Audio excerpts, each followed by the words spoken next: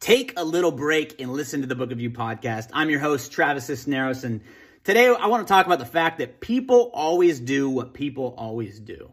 You know, my wife and I, we went to a friend's birthday party a couple weekends back. It was 80s themed, so of course I dressed up like Freddie Mercury.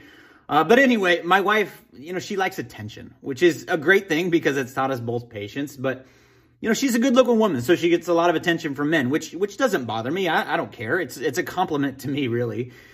But it wasn't always like that. I remember when we first started dating 7 years ago, we were in a long-distance relationship. She was in San Diego. I was in Portland. And one night she called me and said, hey, Trav, I was out drinking with some friends, and, I ended up holding hands with this guy. And I wasn't mad per se, but I felt like this roaring in my chest. Like I just didn't understand why. Like what's the point of holding hands if it's not a signal of what might come next, right? But she told me, which showed trust.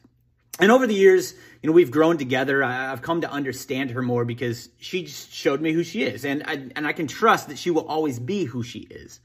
So this weekend, we're at this party, right? And we're hanging out, just socializing, doing our own things. And this guy comes over to her, starts chatting her up, and which is great, right? Go do you, hun, have fun, chat it up, you little flirt, because it's harmless. But a couple hours later, it's still kind of early. We ended up leaving. And she tells me as we leave, hey, this guy kissed me, even after I told him that I was married.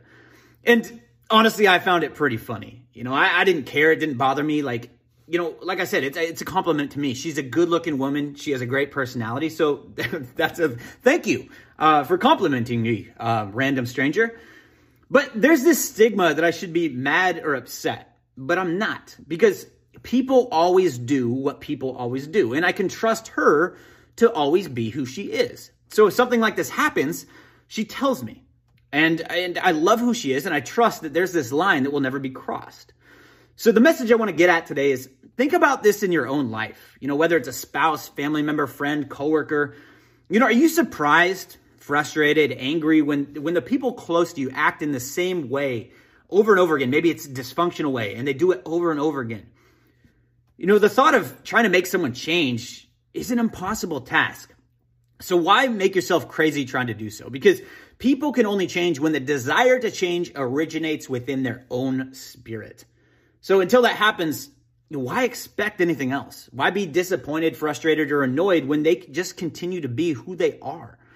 And the heart of the message I want to get at is that the acceptance that people always do what people always do can bring you peace of mind and, more importantly, a premise to trust around that person. So if you don't like the result, you can always walk away. And if you can't walk away, then accept them for who they are, and love them for that, because that you can trust. That's all I got for you today. Ready?